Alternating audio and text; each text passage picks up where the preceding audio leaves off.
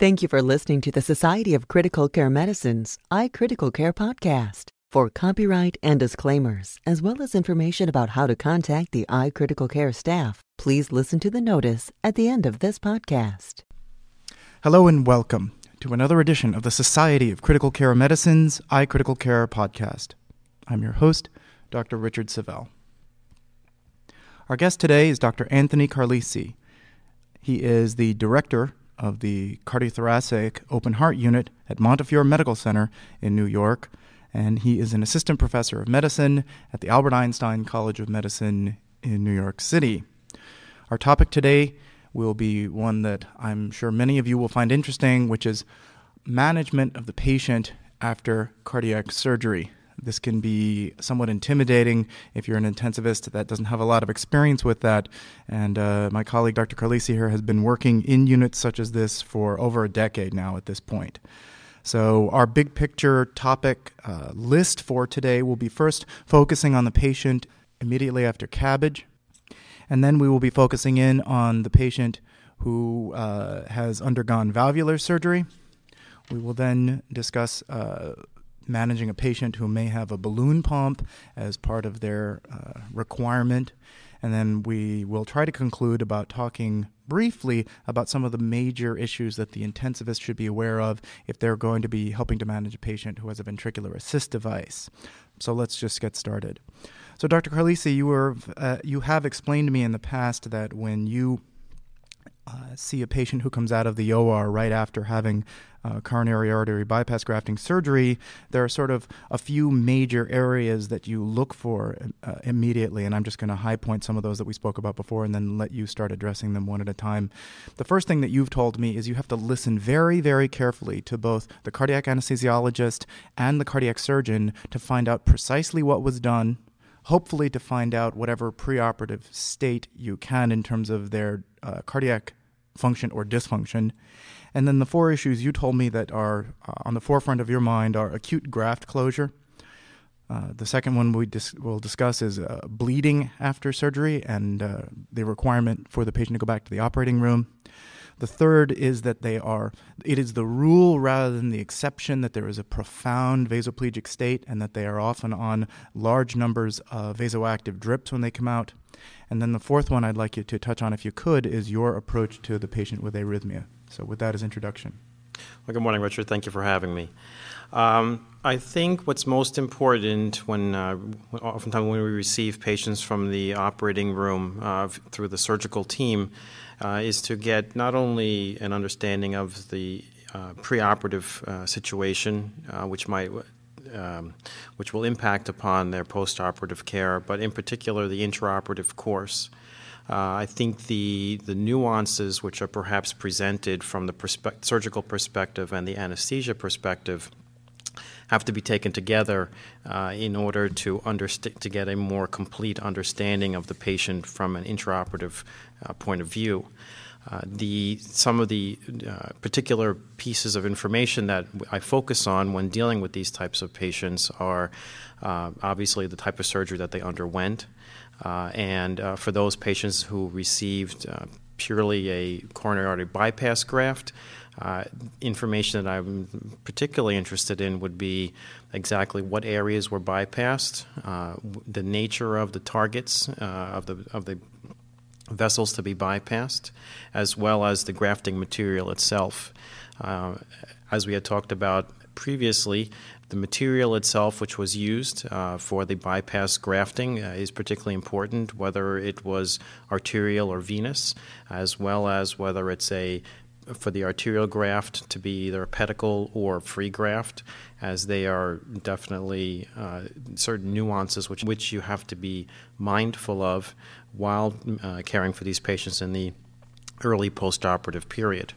So just to step back for those who may not understand, what do you mean by the nature of the targets, or how would you even ask the surgeon what that refers to? The surgery itself works best for people who have rather discrete obstructive coronary disease.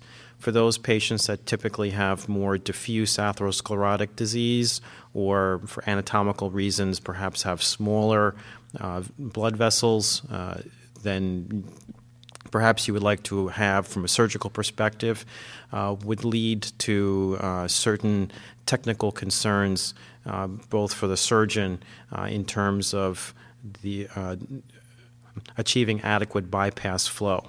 So they'll say we had a difficult time getting a particular graft in properly, or for the bypassed artery itself, oftentimes you'll hear euphemisms like they were poor targets, or there was diffuse disease, or so there were very small vessels. So that makes you more concerned about things like acute graft closure? Is that well, I think well, that's one possibility. I think another possibility is oftentimes of the consequence of incomplete revascularization.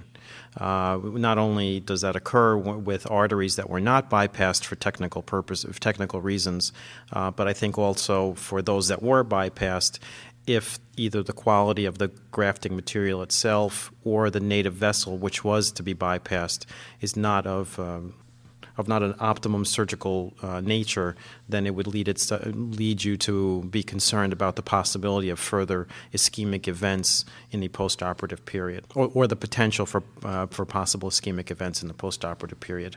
So why don't we take some of these topics one at a time, and maybe if you could spend a couple of minutes talking about acute graft closure after cardiac surgery, maybe when we're most concerned about it, and what do you see clinically?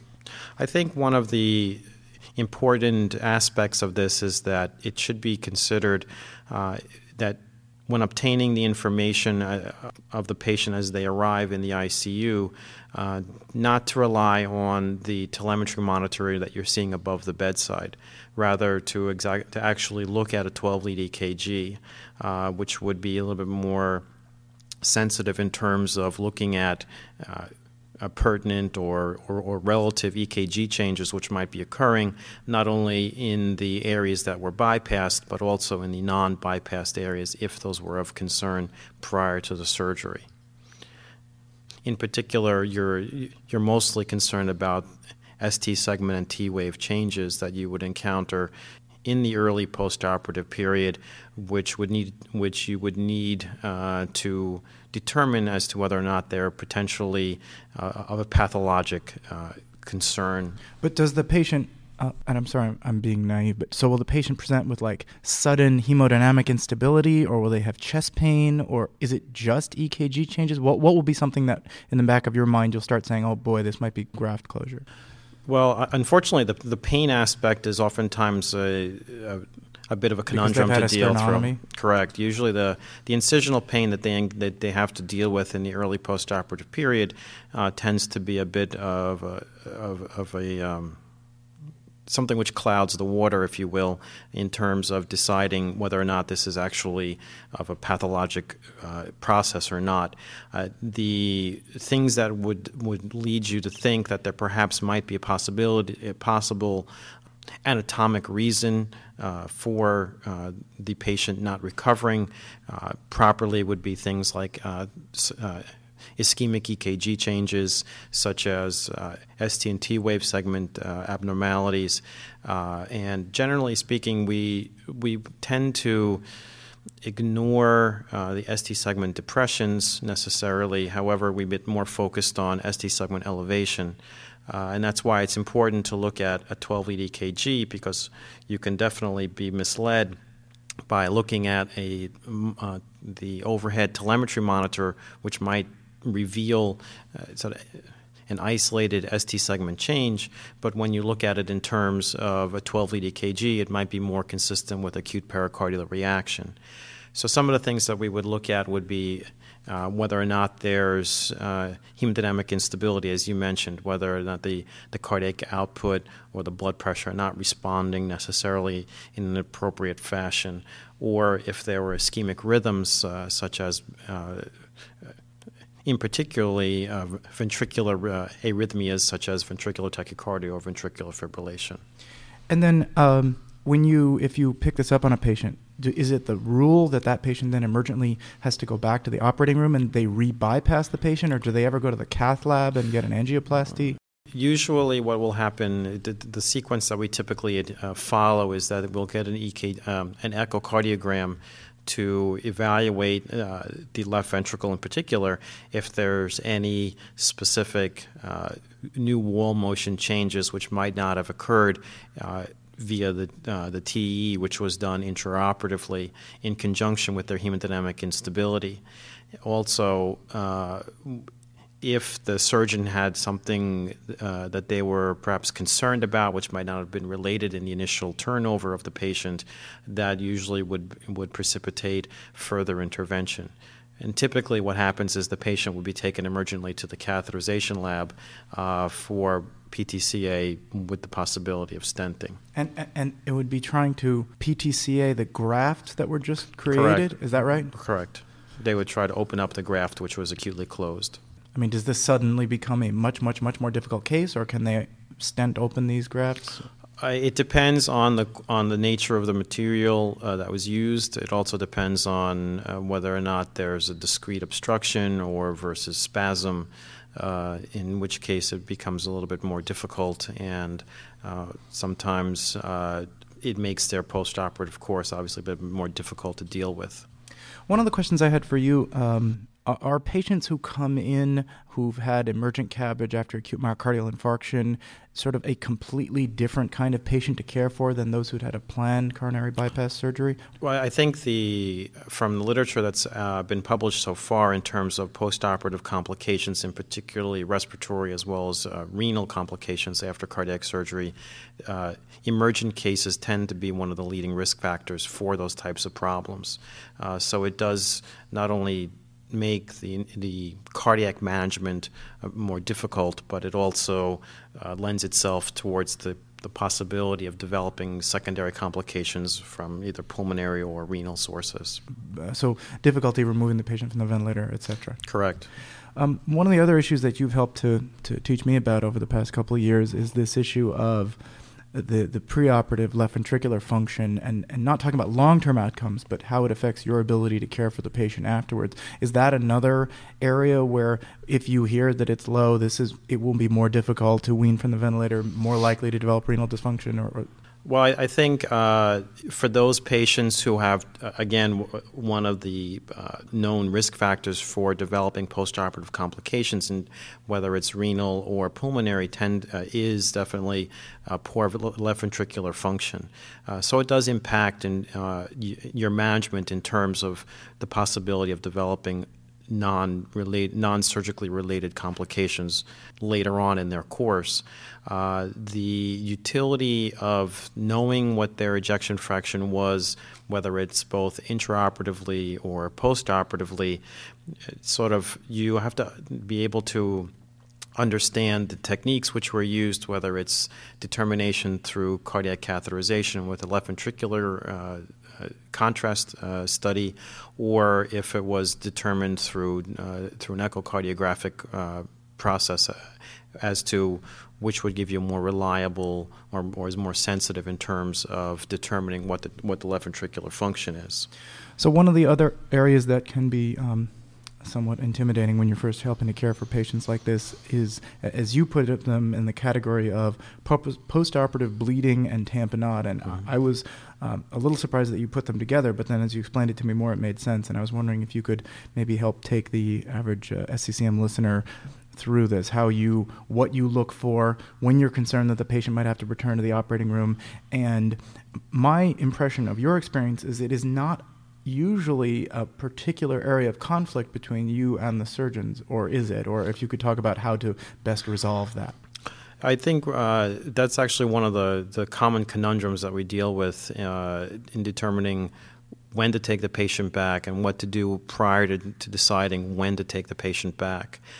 This is when knowing the information from the anesthesiologist as well as the cardiac surgeon in terms of their preoperative course, specifically if they received any high-dose antiplatelet therapy prior to coming to surgery, or if there was any bleeding diathesis prior to their going in. Also, to understand from the surgical perspective, certain surgeons are more concerned about hemostatic control than others, and they oftentimes will send them out reasonably dry in terms of hemostatic control. There are other surgeons who have a tendency to send them out a little bit on the euphemistically, we call it on the wet side, in which case they're expecting the hemostatic control to improve over time, but they're less It's concerned. not that they want the patient to bleed, but that they feel that the patient, that the procedure is done and the patient go to the intensive care unit and they think, as you said, it should resolve on its own. Correct. Right? Yes. And I think also from the anesthesiology perspective, they actually are quite diligent in terms of making sure that the patient was corrected to the best of their ability from the heparin effect, which they were exposed to during the bypass surgery. Some of my anesthesiology colleagues are proponents of using things like the thromboelastogram in terms of providing a more focused path to blood and blood factor replacements for the patients in both the intraoperative and postoperative period. So we find that information to be useful as well. But so the patient comes into your unit. You're seeing the patient there. Tell me how this is blood coming out of the chest tubes, and it's more than how many cc's per hour, or how do you define it when you start being concerned? It tends to be somewhat institutional in terms of the paradigms which are developed. At the institution that I'm at currently, the surgeons have decided that 200 cc's an hour for the first 2 hours without seeming stoppage would warrant re-exploration back in the operating room. So I think that the initial paradigm that we typically use is to differentiate surgical versus non-surgical bleeding etiologies. The utility of the PA catheter helps in terms of using those numbers based upon their relative nature for that patient's physiology in the postoperative period, as opposed to understanding or using those numbers in terms of their absolute quantity. One of the things that we have to keep in mind is that there can be both anatomical bleeding from a surgical nature versus the coagulopathic bleeding, which can occur, which is typically defined as more medical bleeding in the early postoperative period. And certain sources of anatomical bleeding can be either they can be bleeding from the sternum itself, they can be bleeding from branches of the arteries, which were not particularly under good hemostatic control, or they could have secondarily become uncontrolled in terms of their bleeding. And I think the other possibility would be the incidence of what happened in the operating room itself. Certain pieces of information such as the coronary bypass time, which can influence both platelet function as well as number, the possibility of heparin rebound, as well as the possibility of any previous high-dose antiplatelet therapy which the patient may have received prior to going to surgery. So because, and you mentioned me before that tamponade is a big concern here. If you have the PA catheter in, are you also having urgent echocardiography done on these patients to help determine that as well? The surgical type of tamponade that we encounter, it can be distinctly different than the medical tamponade, which is typically referred to in textbooks when using the PA catheter. In particular, the concept of equalization of pressures related to circumferential fluid accumulation around the heart doesn't always have to occur in the surgical patients. There can be what's referred to as isolated tamponade, where there is inappropriate drainage of the posterior cardiac space or posterior cardiac fossa, in which case there can be an isolated pericardial fluid accumulation or clot formation, which can impair right atrial and right ventricular filling. And based upon the concept of ventricular interdependence, since obviously the right side can't fill appropriately, that it cannot allow the left side to fill appropriately and thus eject blood systemically. So what I thought we could do next, and trying to hit the high points of, the title of this is, So I Have to Help Take Care of a Patient After Open Heart Surgery, Please Help Me. So So a patient comes in after having had open heart surgery and they have a balloon pump. And I was just wondering if you could sort of give a big picture on why they might have it and how it changes the way you manage the patient after open heart surgery. Well, I think that the balloon pump role can be somewhat tricky. I think the key is to exactly why the balloon pump was put in. Typically, most of the balloon pumps that we encounter of late have been put in preoperatively in a cardiac catheterization lab. And typically those reasons are either refractory angina or poor left ventricular function. And generally, one other possibility is that they're actually put in intraoperatively by the cardiac surgeon if there's an anticipation of the possibility that there may be some difficulty coming off bypass. So, but is it the rule, though, in general, that these are patients that have the ones where they put it in the cath lab, these are patients that came in with acute myocardial infarction and are getting emergent percutaneous or attempted percutaneous intervention, and that they have profound hemodynamic instability believed to be from the myocardial infarction itself? I think it goes towards reason. Usually if a patient undergoes a cardiac catheterization and it's found to have either high-grade stenosis or particularly high-grade left main obstruction, a lot of times the cardiac surgeon will put in a balloon pump prophylactically for anatomical purposes, in which case once the bypass is completed, the balloon pump is no longer really necessary, and that can be typically weaned and removed within the first 12 hours after surgery. But that might be elective if they find bad disease, you mean? Yes, correct. What they would do is they would say, the patient has high-grade stenosis or high-grade left main disease. The patient needs to get bypassed emergently because they're obviously not an instrumentation candidate, and they put a balloon pump in an attempt to optimize coronary perfusion. Once the bypass is achieved with good result, then the function of the balloon is superfluous, and it can usually be removed within the first 12 hours after surgery. So the reason the balloon was placed is important, then? Correct. Usually if it's put in for more valvular issues or patients who have poor left ventricular function in the setting of valvular disease, it becomes a little bit more of a problem in terms of how to wean it. One of the ways we decide on weaning is how they respond in terms of their hemodynamic profile, in which case we would look at things like vasomotor or vasoactive agents and inotropes, which are being used at the time to optimize their cardiac performance. And as we wean the balloon, we would keep an eye on how they're responding in terms of their cardiac output, their AVO2 difference, mixed venous oxygen saturation, and their lactate level. Is one of the other indications when the cardiac surgeon, I can't get the patient off of the bypass machine? And if you could talk about that for a little bit.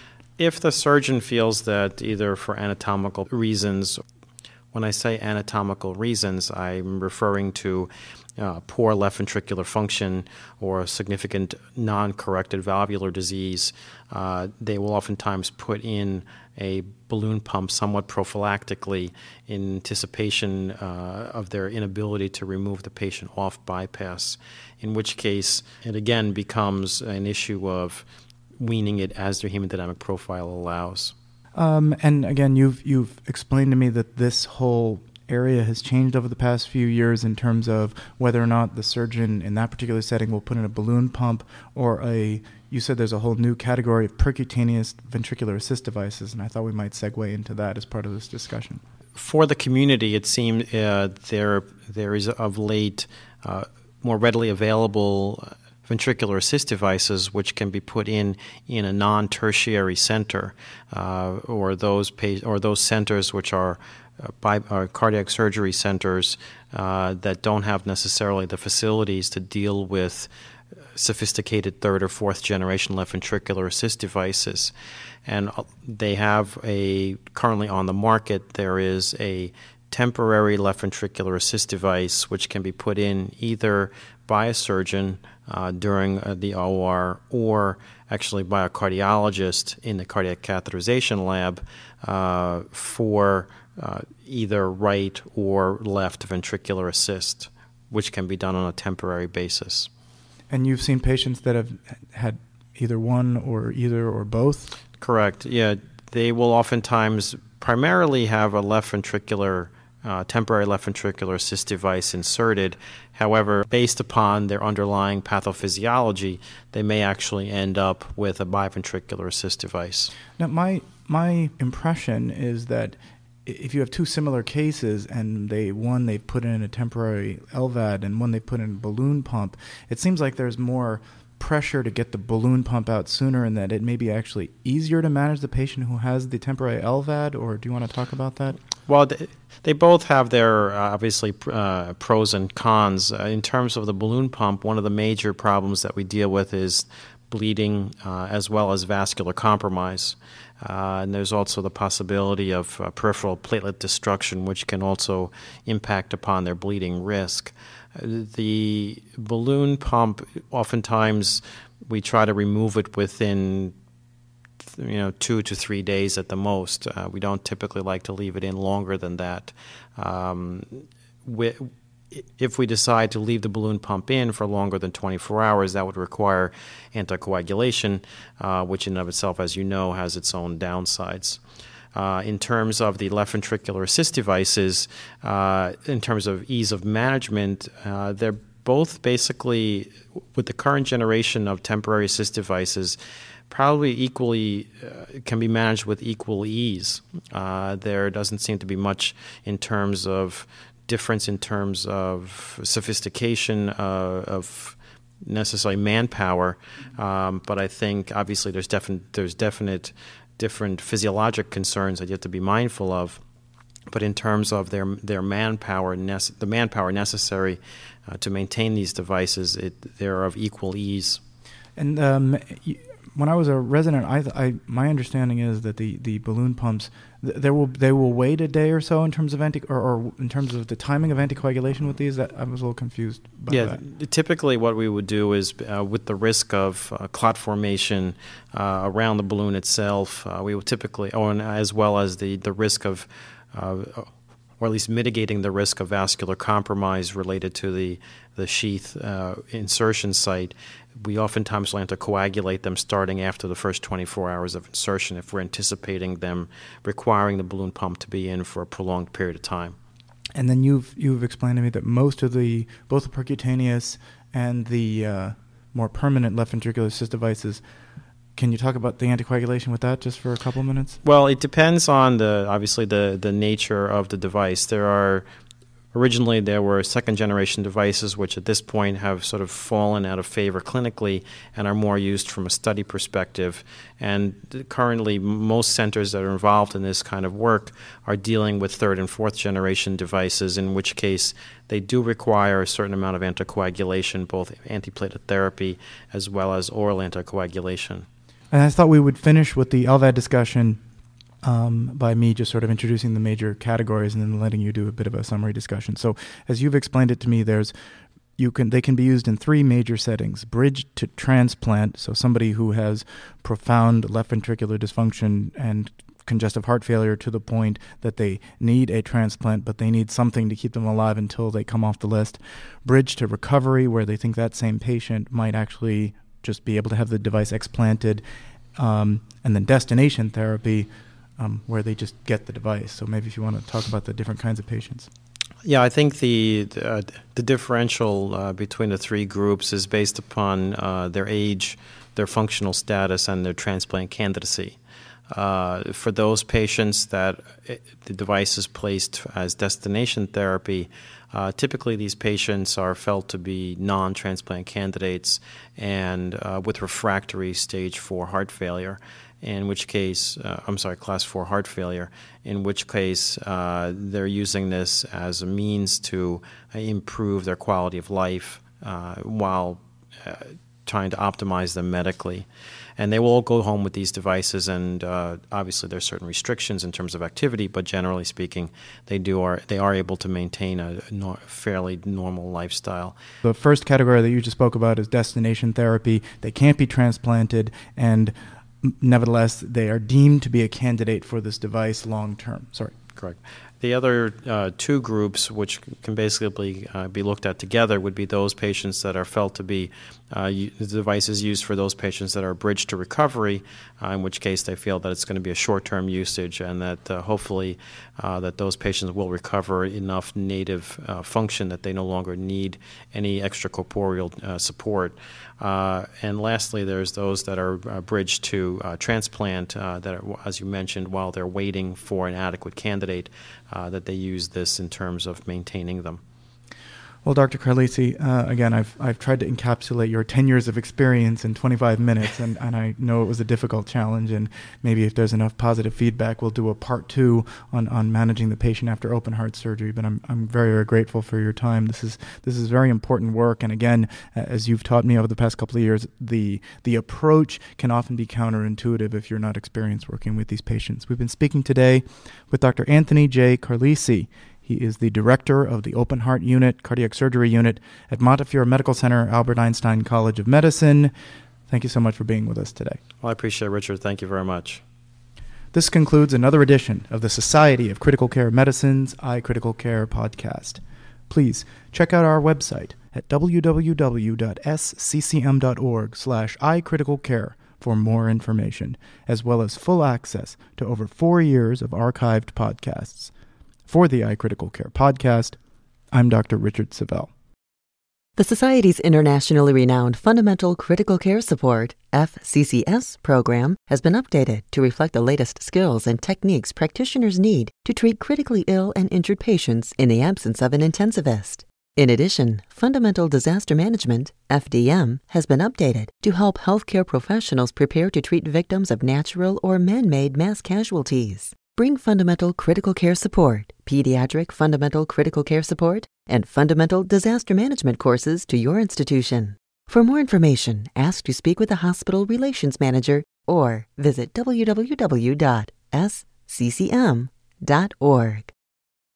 The iCritical Care podcast is copyrighted material and all rights are reserved. Statements of fact and opinion expressed in this podcast are those of authors and participants and do not imply an opinion on the part of the Society of Critical Care Medicine or its officers or members. Your host is the Society's Associate Editor for Podcasts, Richard Savelle, MD, FCCM.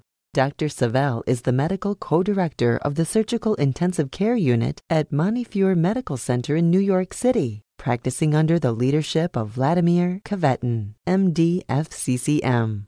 To contact the editorial staff of the iCritical Care podcast with questions, comments, or ideas, please email icriticalcare@sccm.org or info@sccm.org.